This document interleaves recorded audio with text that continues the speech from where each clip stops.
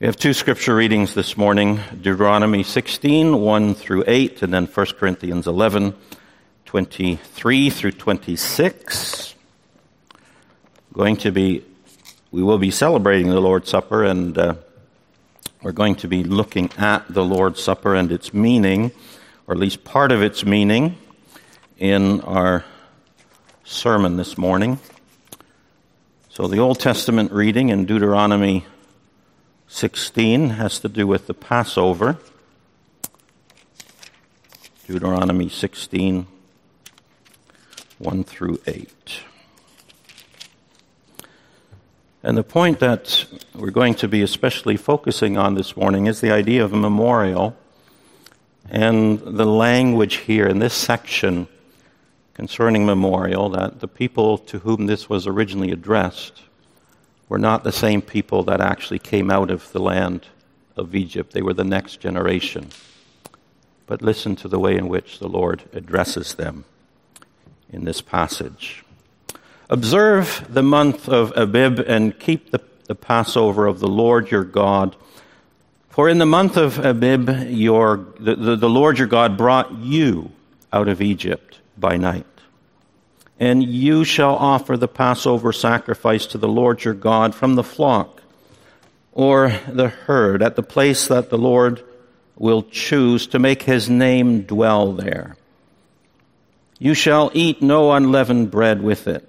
7 days you shall eat it with unleavened bread, the bread of affliction, for you came out of the land of Egypt in haste, that all the days of your life you may remember the day when you came out of the land of Egypt. No leaven shall be seen with you in all your territory for 7 days, nor shall any of the flesh that you sacrifice on the evening of the first day remain all night until morning. You may not offer the Passover sacrifice within any of your towns that the Lord your God is giving you, but at the place that the Lord your God will choose to make his name dwell in it, there you shall offer the Passover sacrifice in the evening at sunset, at the time you came out of Egypt. And you shall cook it and eat it at the place that the Lord your God will choose. And in the morning you shall turn and go to your tents. For 6 days you shall eat unleavened bread, and on the 7th day there shall be a solemn assembly to the Lord your God. You shall do no work on it. Then we will read 1 Corinthians chapter 11, verses 23 through 26. 1 Corinthians 11, 23. For I received from the Lord that which I also delivered to you, that the Lord Jesus, on the night when he was betrayed, took bread, and when he had given thanks, he broke it, and said, This is my body, which is for you. Do this in remembrance of me. In the same way also he took the cup after supper, saying, This cup is the new covenant in my blood. Do this as often as you drink it in remembrance of me. For as often as you eat this bread and drink the cup, you proclaim the Lord's death until he comes. This is the word of the Lord. It's been quite a while since we celebrated the Lord's Supper, and because we can't all be together in one worship service, we'll celebrate the Lord's Supper during both the morning and evening worship services today.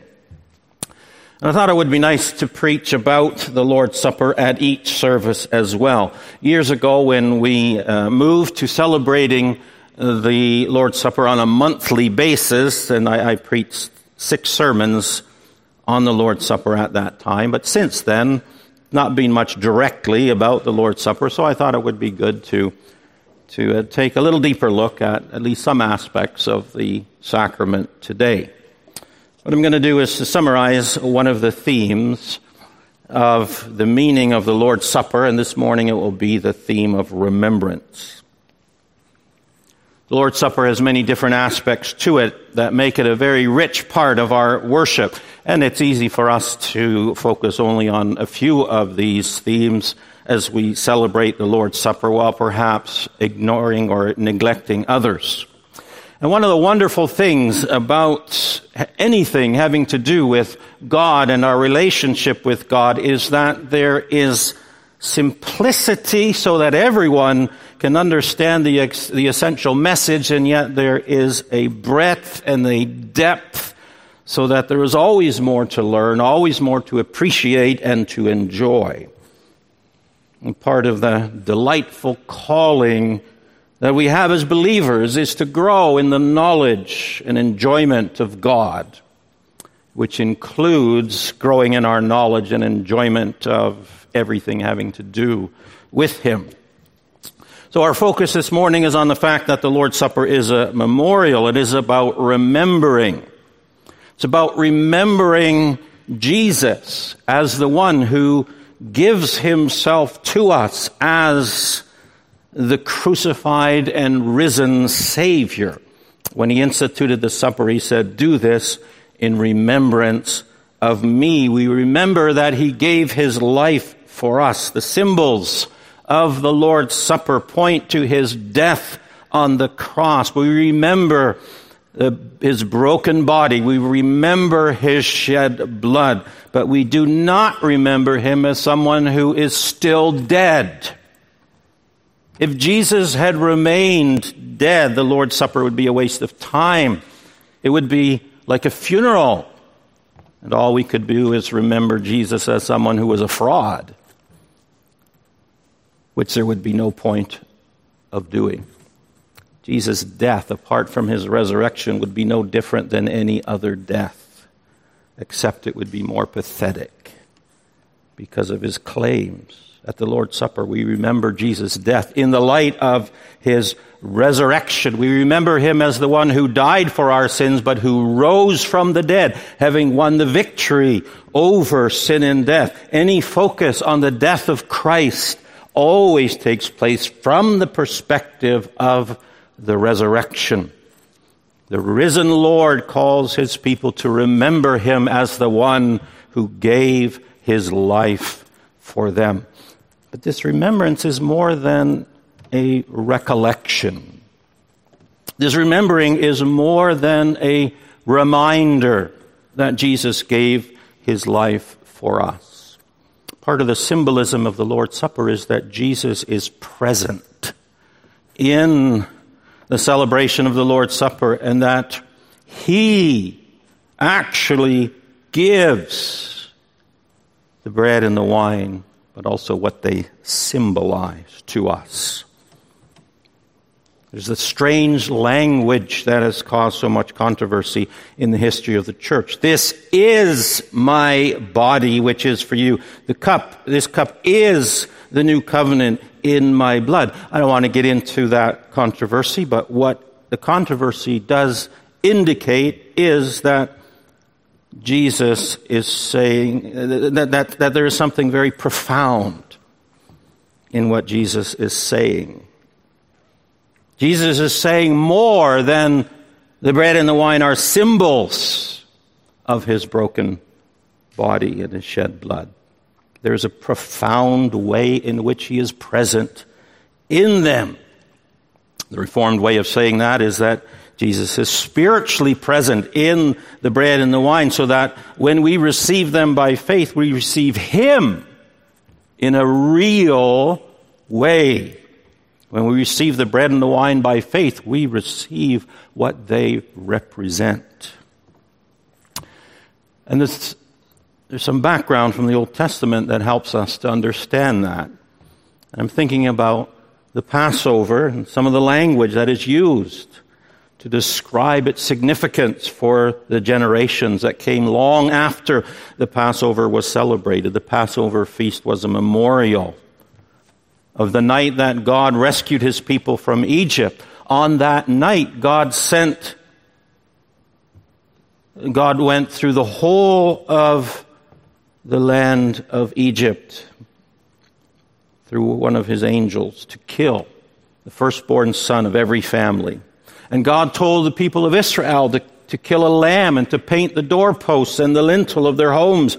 And when the angel saw that blood, he would pass over that home and the firstborn would not be killed. That night was the turning point, and Pharaoh let the people of Israel go. And God told Moses, teach the people to hold a Passover celebration every year from then on through all the generations. It would be a memorial.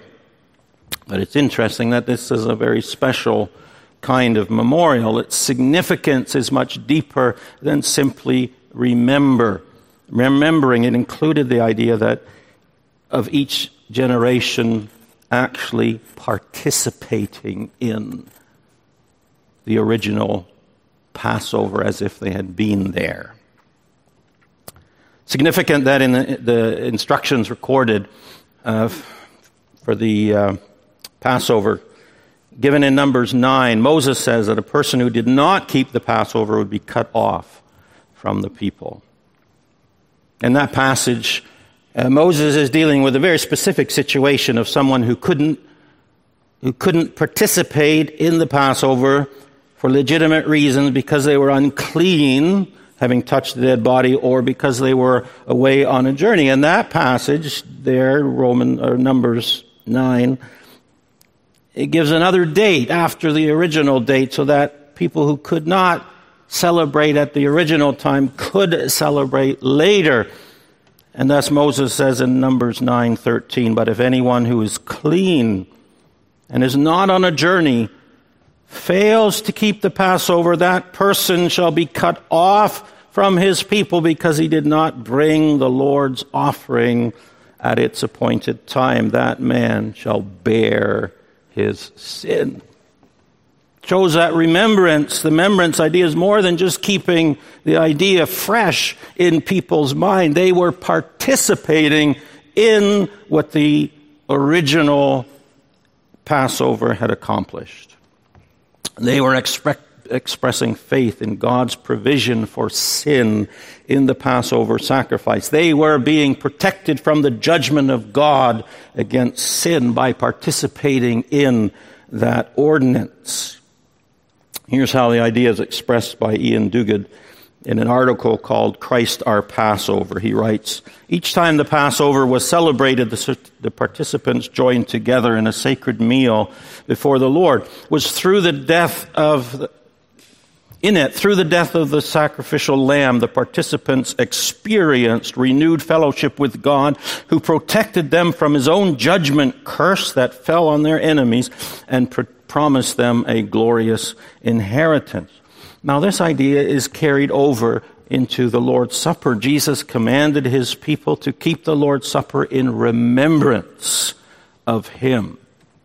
And when Jesus says that the bread is his body and the cup is the new covenant in his blood, the idea is that by receiving the bread and the wine by faith, they were participating in what Jesus' broken body and shed blood had accomplished.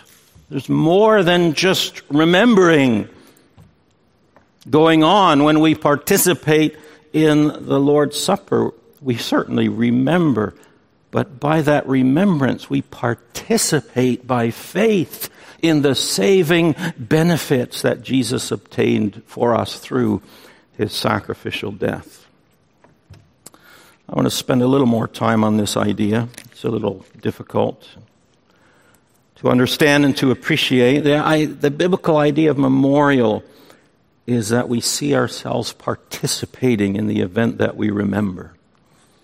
In the book of Deuteronomy, Moses is addressing the people of Israel just before they enter the promised land. Only 3 people of all Israel at that point had literally been involved in the events of the Exodus. That's Moses and Caleb, Joshua and Caleb. The rest of that, the original generation, had died off in the 40 years of wandering in the wilderness. But listen to how Moses addresses the generation which had not yet been born at the time of the Exodus. Deuteronomy 15:15, you shall remember that you were a slave in the land of Egypt, and the Lord your God redeemed you. And Deuteronomy 16:3, in connection with the Passover, that all the days of your life you may remember the day when you came out of the land of Egypt. There's an ancient quote, an ancient Jewish quote from a Passover liturgy that says, "Each man is obligated to see himself as if he came out of Egypt." So the remembering associated with the Passover is not simply a recollection of a past historical event. The ancient Israelites were to see themselves as participating in that event. Because the past event had such profound implications for them in the present, God instructed them in the Passover to see themselves as actually participating in the original Exodus. And it's in the light of this way of thinking about the Passover that Jesus, in instituting the Lord's Supper, in connection with the Passover, he instructed his disciples, "Do this in remembrance of me." And that instruction is addressed to us is clear from the fact that Jesus instructs the disciples to continue celebrating the Lord's Supper until his return. The remembering associated with the celebration of the Lord's Supper is seeing ourselves as participating in the Lord's death and resurrection, which is the ultimate fulfillment of the Exodus, where we are delivered from the slavery of sin and Satan. And this idea fits very well with what we've been studying about union with Christ in our studies in the letter to the Colossians. We've been thinking about the biblical idea, we've heard it a number of times, that we have died with Christ, that we have been raised with Christ. We are united to him in his death. We are united to him in his resurrection. We were in him when he died. We were in him when he rose from the dead. And by celebrating the Lord's Supper in remembrance of Jesus, we are to think of ourselves as participating then in Jesus' death and resurrection, just as the ancient Israelites were to think of themselves as participating in the original Exodus. This is significantly different than simply recalling and meditating on Jesus' death and resurrection. The remembering of the Lord's Supper is so much more profound than simply to bring something to our minds that happened long ago. We see ourselves as participating in Jesus' death and resurrection. We are there. We are involved. As one author has put it in connection with Israel's celebration of the Passover, they inserted themselves into the public history of Yahweh's saving action on behalf of his people. So by telling us to eat and drink in remembrance of him, Jesus is telling us to insert ourselves into his saving action on behalf of his people. When Jesus said, "This is my body, which is for you," and "This cup is the new covenant in my blood," and then tells them to eat and drink in remembrance of him, he's telling us to remember that we participated with him in his death and resurrection. We are receiving him by faith as the one who died and who rose from the dead. And so we are united to him in his death and resurrection. We see this idea expressed in 1 Corinthians 10:16, where Paul writes, "The cup of blessing that we bless, is it not a participation in the blood of Christ? The bread that we break, is it not a participation in the body of Christ?" The effect of this teaching about the Lord's Supper as a memorial is to draw us much closer to Christ in his death and resurrection than simply if we just remember Jesus dying for us. We are authorized to see ourselves as participants in dying with Christ and in rising with Christ. We are authorized and even commanded by Jesus to place ourselves in the action of Jesus dying for our salvation and rising from the dead. And all of that is to impress upon our minds that Jesus' death and resurrection are not just events that happened long ago, that are just kind of out there. but they are events that we participated in. Like the ancient Israelites with respect to the Exodus, we are to see ourselves as there, united to Christ, as he died for us and rose from the dead. And the purpose of all this is to assure us of our involvement in what Jesus accomplished for us. We are to think of ourselves as participating in that great event, just as the Israelites in later generations, when they celebrated the Passover, were to think of themselves as having participated in the Exodus. It's easy for us to think of ourselves as somehow isolated, separated from the death and the resurrection of Christ. It's easy for us to think of ourselves as separated from God because of our sins. And the memorial aspect of the Lord's Supper is to remind us as believers in Jesus of our profound connection to Jesus in his death and in his resurrection. And what this does is to bring the relevance of Jesus' death and resurrection and our participation in those events into the present.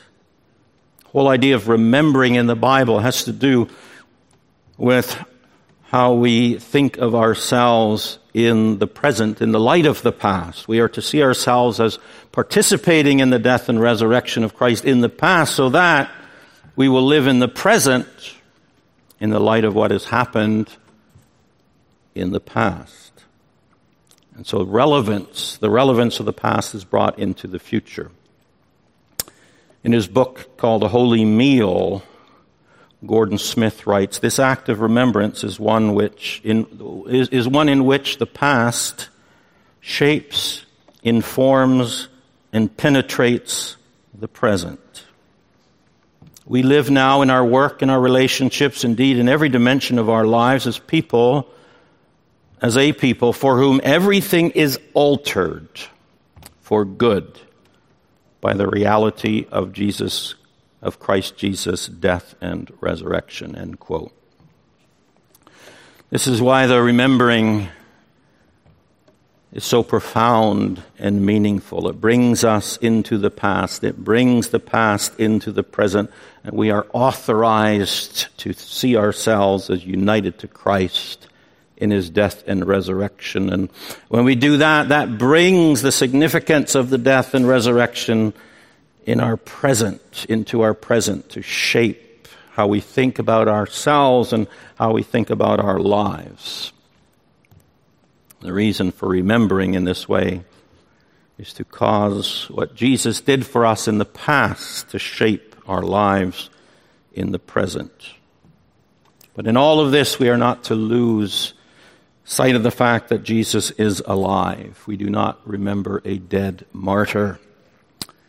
We remember the one who died and who rose again and who is present with us in the celebration of the Lord's Supper. We do not remember someone who is dead and gone, but someone who is alive and present with his people and who says to us, "This is my body, which is for you. This cup is the new covenant in my blood." As we remember Jesus' death and resurrection, he is present with us by means of the Holy Spirit. He is present with us by means of his word. He is present with us spiritually in the bread and the wine. He is the host at the table. And as we remember him, he meets with us in the present, and he offers himself in the symbols of the bread and the wine. And so we interact with a living Savior as he offers himself to us. He offers and we receive his offering. He gives and we receive. We remember what he has done for us, that he is present with us to receive our thanksgiving and our praise. And all of this is to strengthen and to encourage us. Our relationship to Christ is made vivid and lively in the remembering that he is instituted for this very purpose. Remembering is an antidote to forgetting. We're prone to forgetting. And both the remembering and the forgetting are more than simply mental. They're about a relationship that is growing by remembering, or a relationship that is fading by forgetting. Forgetting is drifting away. It's moving away from intimacy with Jesus. Remembering is about nurturing the relationship. It is about intimacy. It is about love and thanksgiving. And it's also significant that the memorial involves actions as well as words. The Word of God, of course, is central in our salvation. It is central in our relationship with God. But it's significant that the Lord has given us sacraments that engage our senses besides our sense of hearing. We see, we touch, we taste, we smell. That has a purpose. We are involved physically as well as mentally. Our other senses are engaged. But there are also actions. We take what is offered. We eat and we drink. We are engaged physically. Why is that? There's something about the ritual actions that help bring the reality of spiritual realities home to us. Hearing the message of Jesus' death and resurrection and his offer of salvation is the primary way that we receive the good news, and a huge part of our life with God is responding to the message heard with faith and repentance and obedience. But clearly Jesus saw the need for these symbolic actions as well, to impress upon us more deeply the reality of the truth of Jesus giving himself for us and to us. And the seeing and the actions are intended to make the truths more vivid and concrete to us. One of the things about learning is that the more senses that are involved, the better. The more our bodies are involved, the deeper the impression. There's something about ritual actions and symbols that underscore the significance of an event. Sacraments reinforce the message of the gospel as tangible signs and seals of the promises of the gospel. In the Lord's Supper, the Lord reinforces the truth that he gives himself to us as our Savior by giving us a visible and a tangible acting out of the gospel offer. And we are involved physically to reinforce the reality of the faith by which we receive him as our Savior. The sacraments are given because of the weakness of our faith. They're given because we need more than just the gospel in audible form. The fact that Jesus gave the sacraments teaches us that just hearing the word is not enough. Now, that's not a note that we're used to hearing, because we rightly put great emphasis on the absolute necessity of hearing and responding to the Word of God for our salvation. The Word of God is powerful. The Word of God, blessed by the Spirit, changes our hearts. God renews us through the power of His Word, blessed by the Spirit. Those are wonderful truths that we often celebrate, and yet in His infinite wisdom, Christ gave us baptism and the Lord's Supper. He didn't make them optional. They're not an extra for those who are more drawn to symbols and rituals. Since Jesus instituted them and requires that they be practiced, we must conclude that they are necessary for our spiritual well-being. It's necessary for our spiritual well-being that we remember Jesus' death, not just by thinking about it, but by taking part in the celebration of the Lord's Supper, where we see the broken bread given to us, where we see the cup with juice or wine given to us, where we receive the bread and the wine and we eat and we drink. We do this because Jesus told us to do it. and we understand that its purpose is to help us in our walk with Jesus. The Bible doesn't spell out exactly how this helps us, but we can figure it out by reflecting on the words and the actions of the Lord's Supper.